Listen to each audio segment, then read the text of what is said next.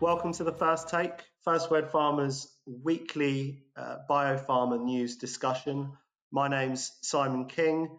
I've got my colleague Michael Flanagan with me today. Michael, how are you doing? I'm doing well. Thanks for having me, Simon. So there's only one real place to start this week in terms of news. We finally got to see how Biogen's Aduhelm is performing commercially in the US market. Just to give a bit of context, it was approved by the FDA for the treatment of Alzheimer's disease back in June.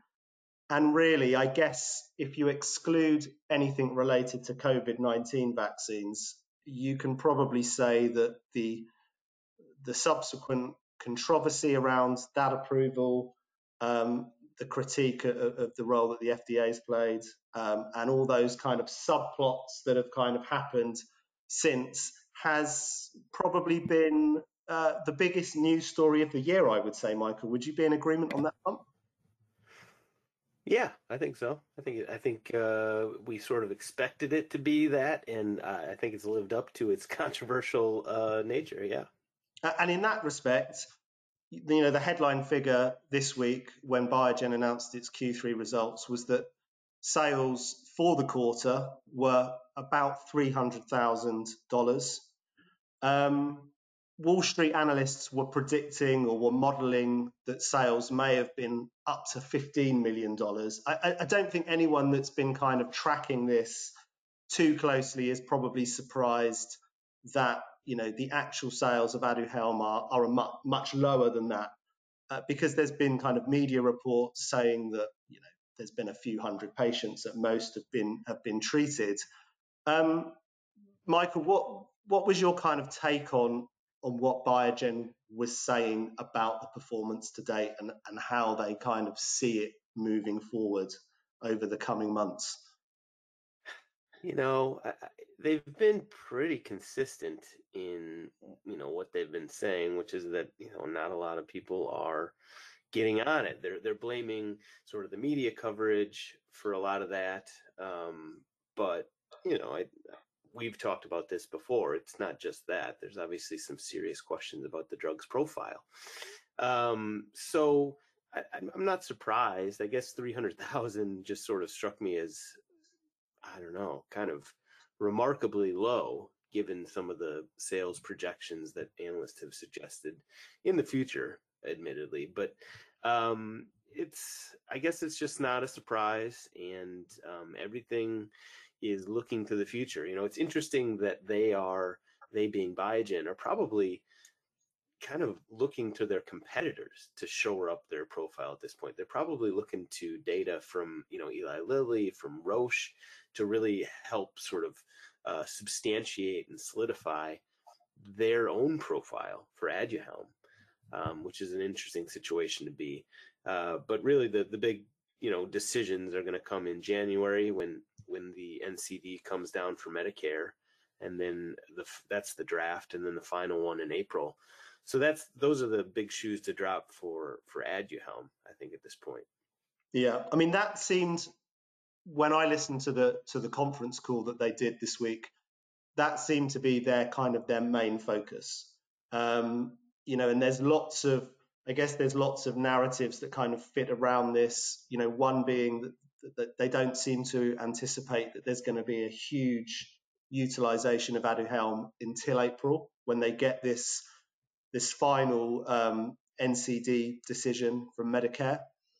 And there's obviously been a bit of discussion in the background. I think there's different variables that could play out with that decision. So, on the basis that it's a positive decision for Aduhelm, they have suggested that at that point there's going to be, they did caution that they don't think that's going to drive an explosive, increase in use of Aduhelm, but it would drive a stepwise increase. So they are suggesting that the lack of that coverage determination at the moment is the primary factor that's holding back utilization.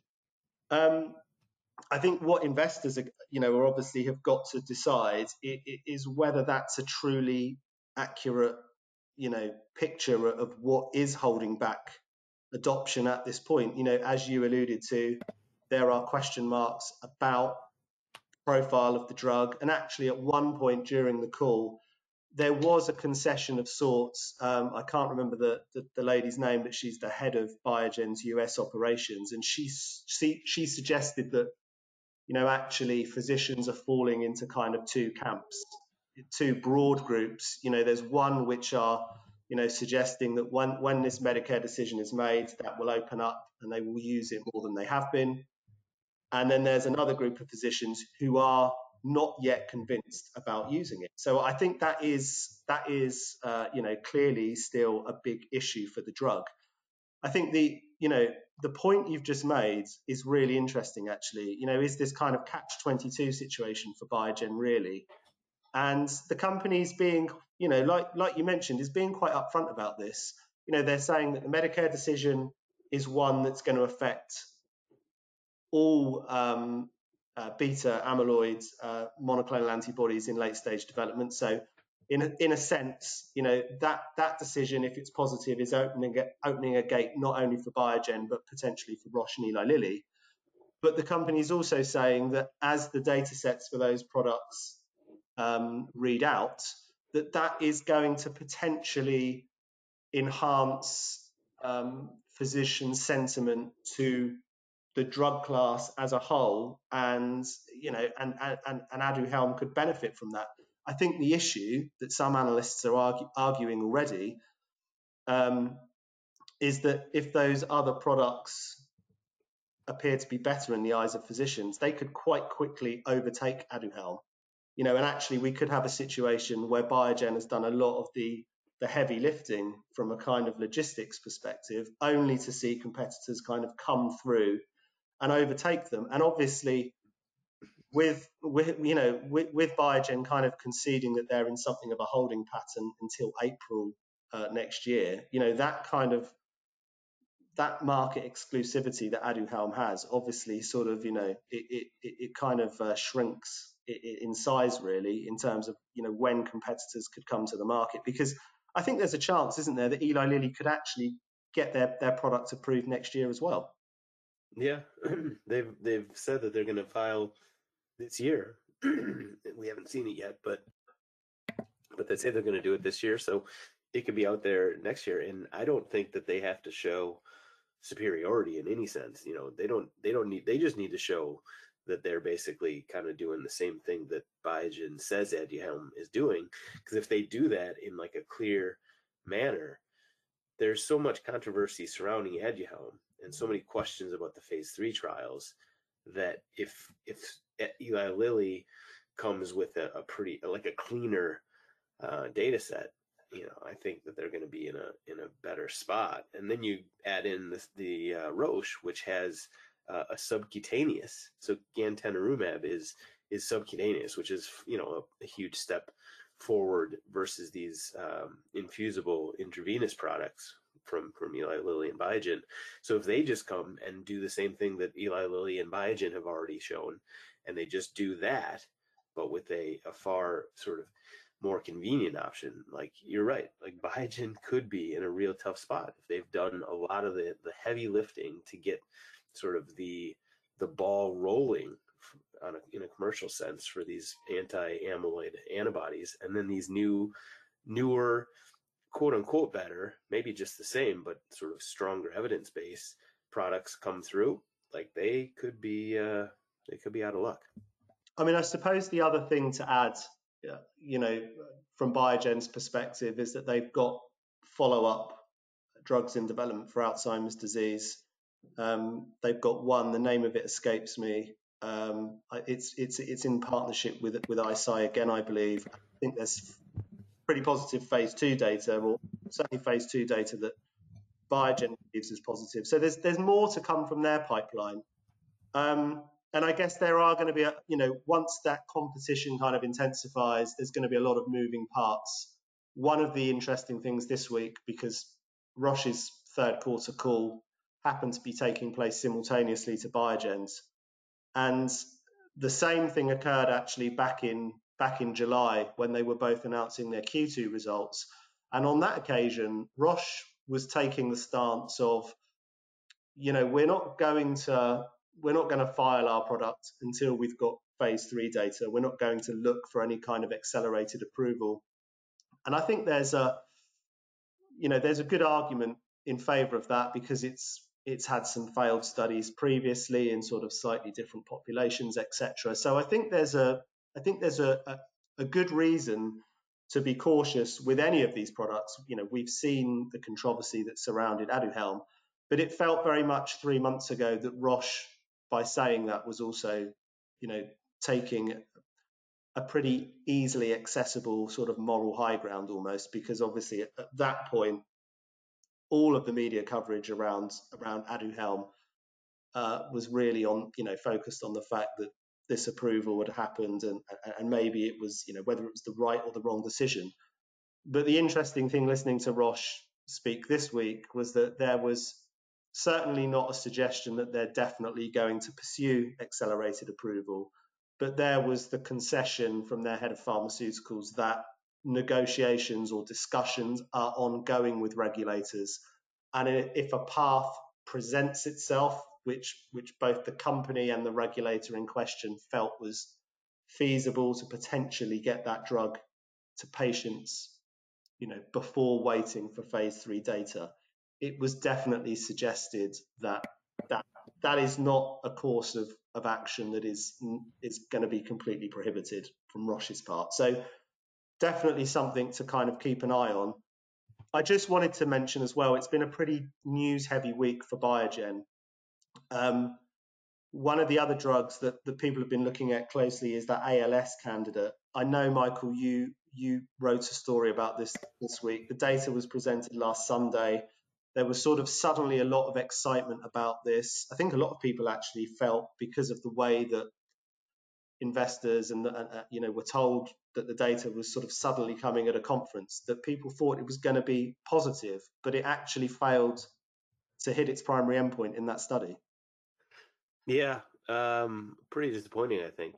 Just the way that this molecule, it was an RNAi, oligonucleotide,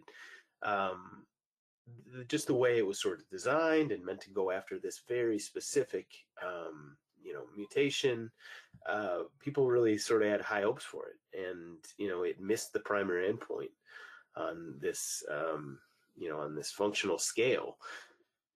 Versus placebo. So that is pretty disappointing. Biogen sort of talked about how it's showed some hints here and there and everything, but like the fact that it missed the primary endpoint is pretty disappointing, pretty big. And even if it had worked, so even if it had been just sort of a breakthrough on efficacy, we're talking a very, very small population within the ALS community. It's like 2% of ALS patients. So, the commercial prospects for this were not like, massive, but, people had hope for this, and it seems kind of disappointing. So yeah, that's not great, both for Biogen and Ionis, which, is who they licensed it from.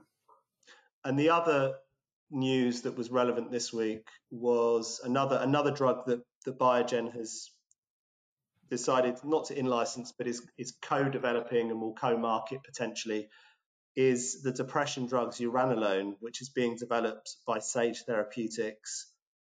I mean, a few years ago, the excitement around this product was pretty high, actually. It's run into a few difficulties in the last couple of years, which I guess if we're being charitable, you kind of always expect with drugs that are being developed for the treatment of depression. But the news this week that was quite notable was that Sage and Biogen have said that they're looking to file this product with, presumably initially with the FDA, but also with other regulators in the sort of second half of next year. And they have slightly pushed back a data readout, which is looking at zuranolone in combination with traditional antidepressant therapy.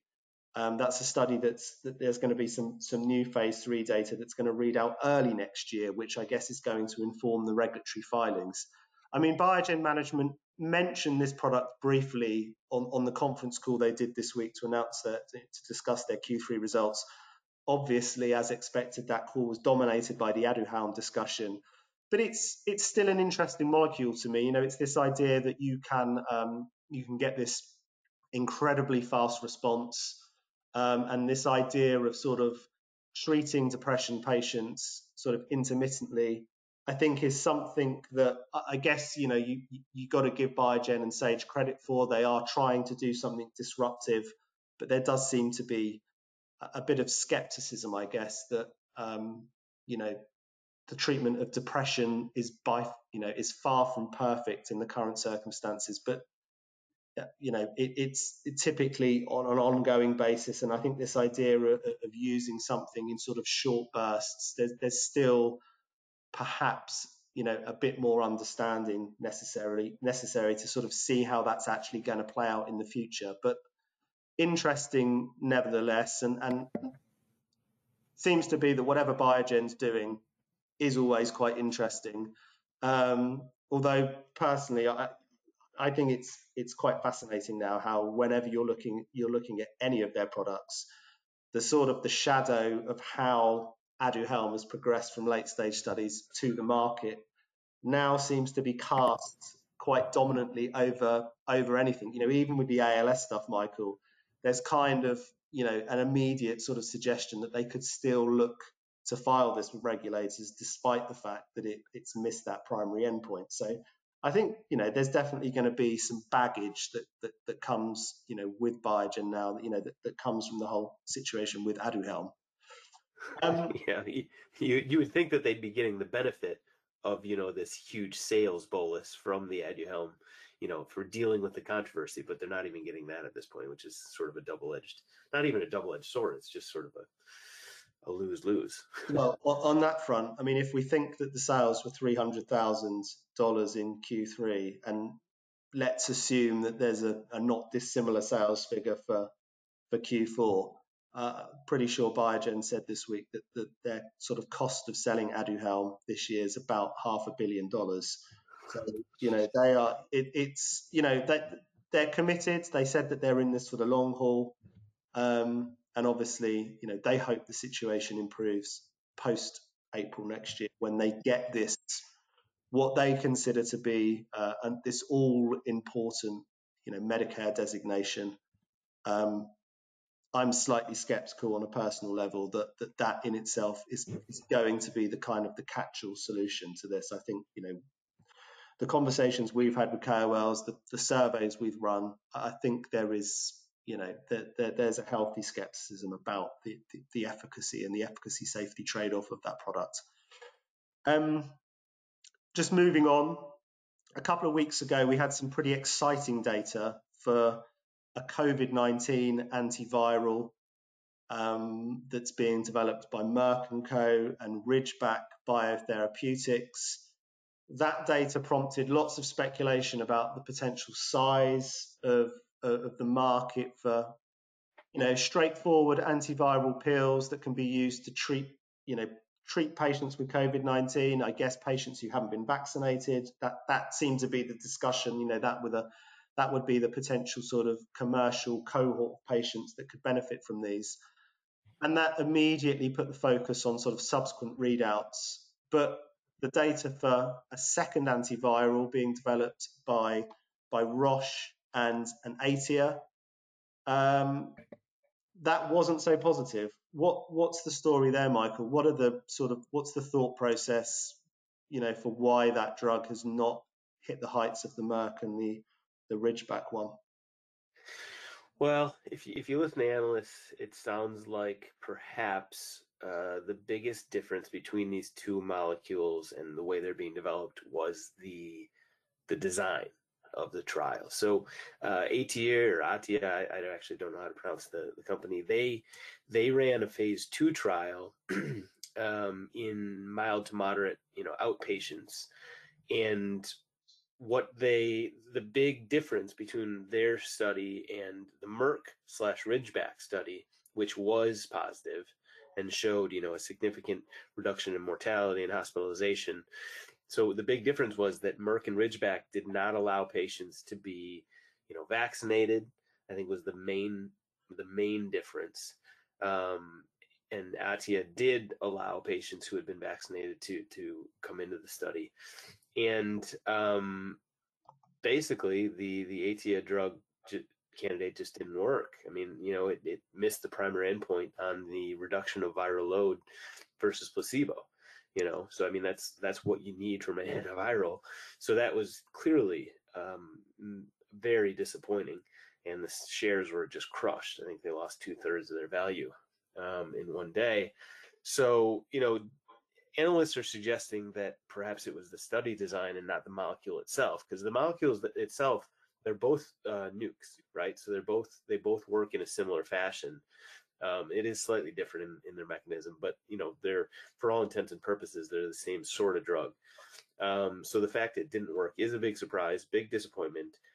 If analysts are correct, and it was a study design thing, then best case scenario, what this will do is push out, the data, the important phase 3 readout for the Atia drug by about a year, maybe, which basically would give Merck just a huge advantage. I mean, so this is a big deal for Merck. This is why Merck was up 2 or 3% on the day that Atia announced this, because this drug was going to be a clear sort of head-to-head competitor with the Merck Ridgeback option, and it's just not going to be available for at least a year longer than people thought, which is important because just the way the pandemic is playing out, the way people sort of think it's going to play out, the Merck Ridgeback drug is going to be available probably shortly,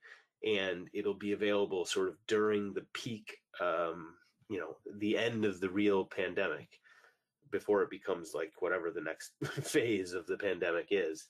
So it's basically, this Merck drug is probably going to be the dominant nuke player for that phase of the pandemic, and it's probably going to be a huge seller.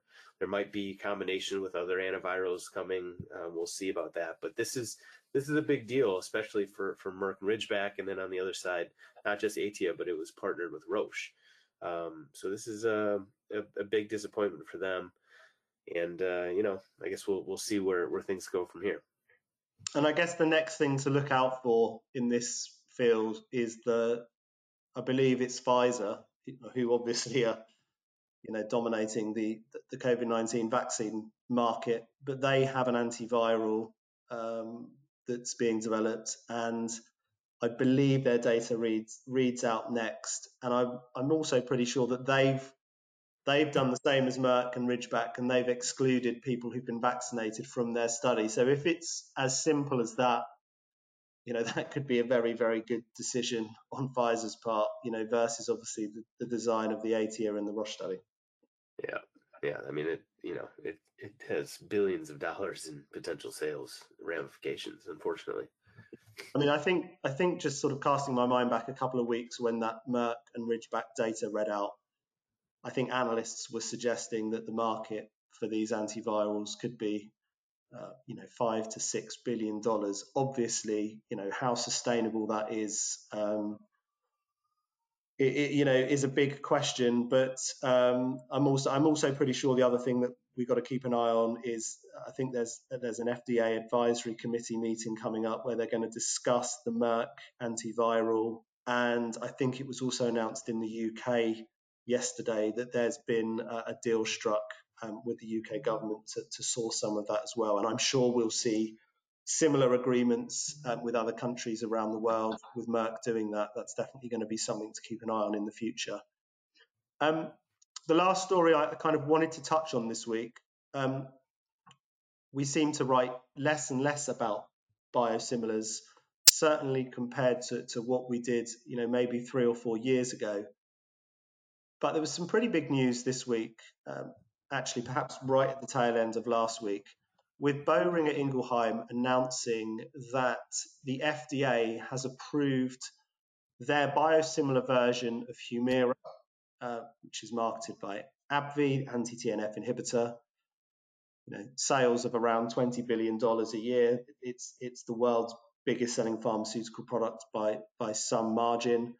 The Boehringer Ingelheim biosimilar version is called Tezo. It was approved a couple of years ago. For those who don't know, there's a handful of Humira biosimilars that are poised to launch in the US market at various points in 2023.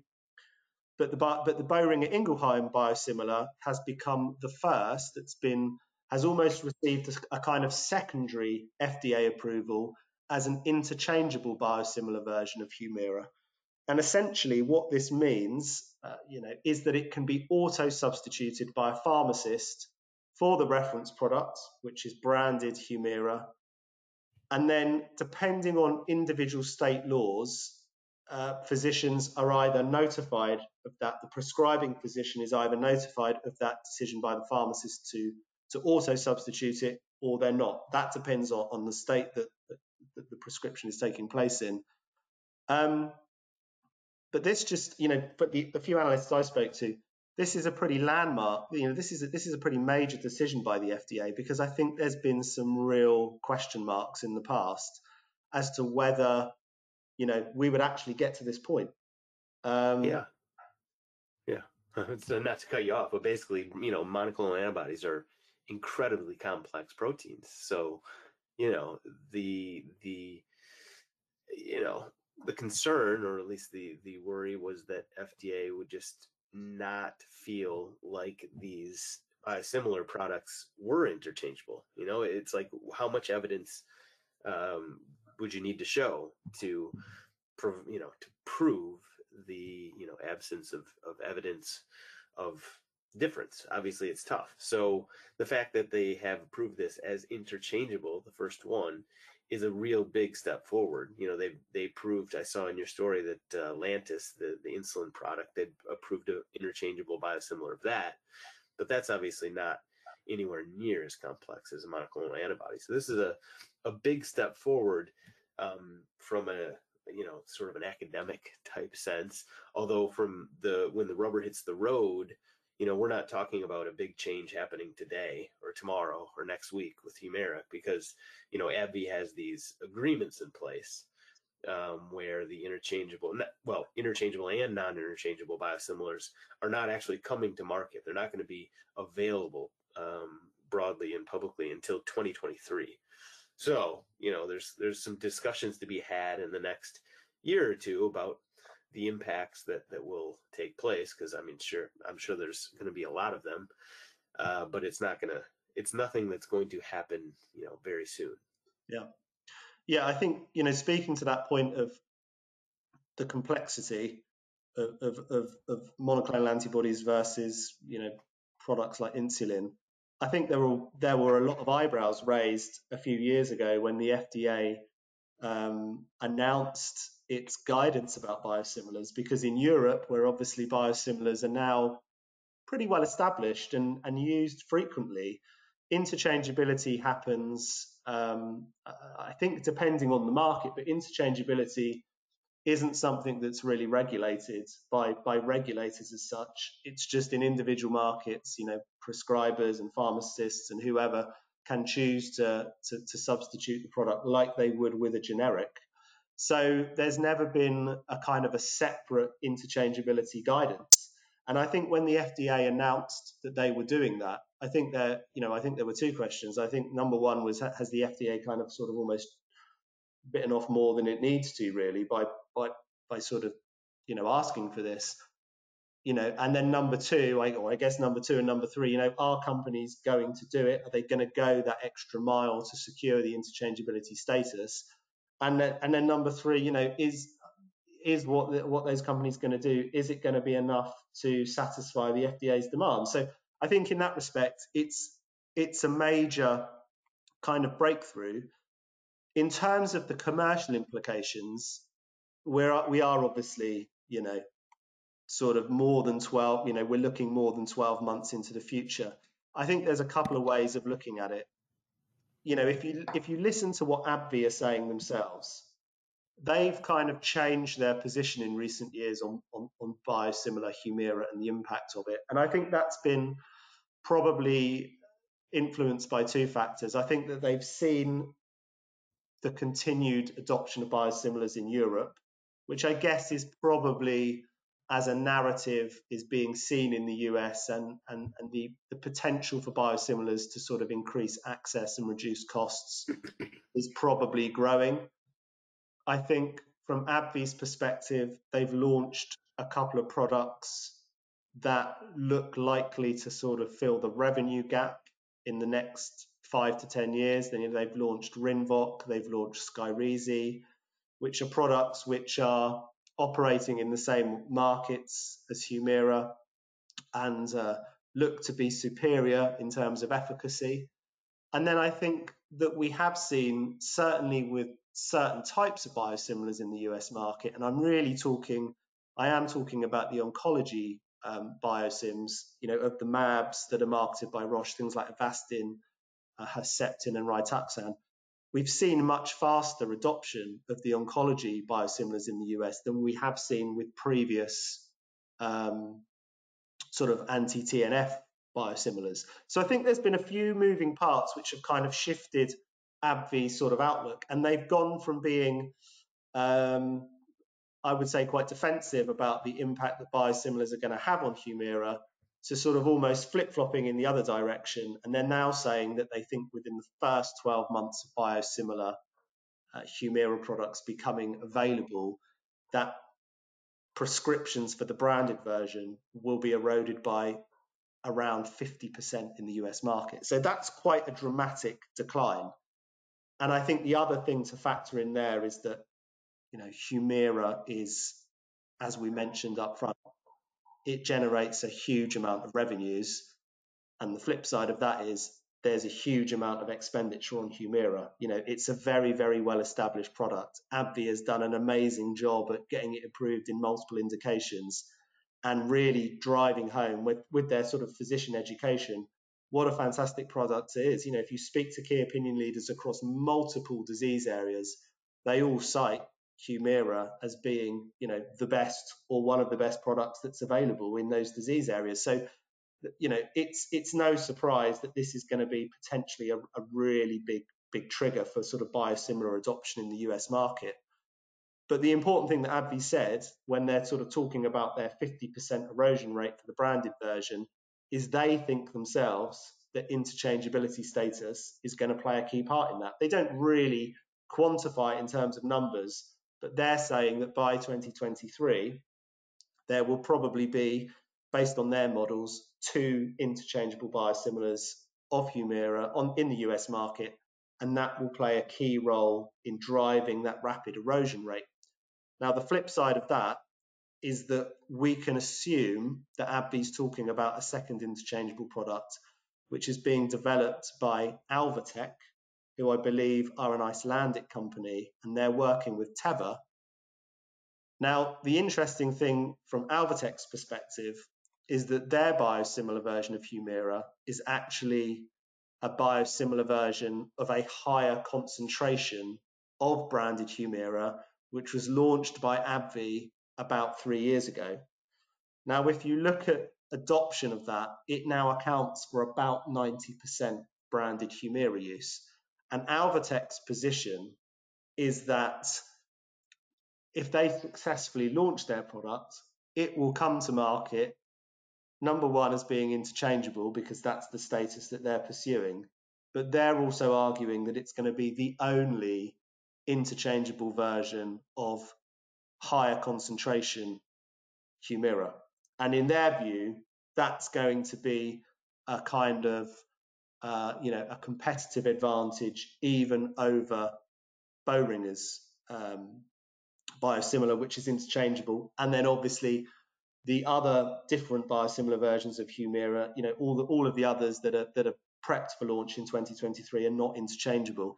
Now, there's some kind of debate going on. I think Boehringer has petitioned the FDA about its interpretation of the term strength, because its argument is that the original concentration and the high concentration versions of Humira both contain the same total drug content, per vial.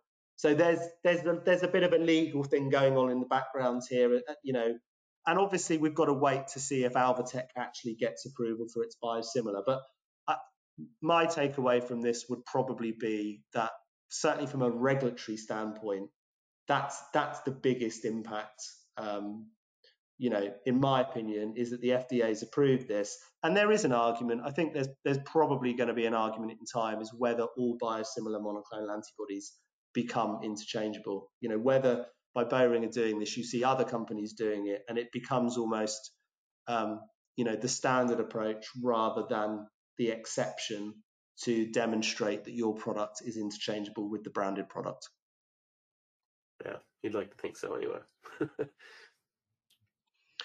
Okay, well, thanks for joining me this week, Michael, and thanks to everyone for listening.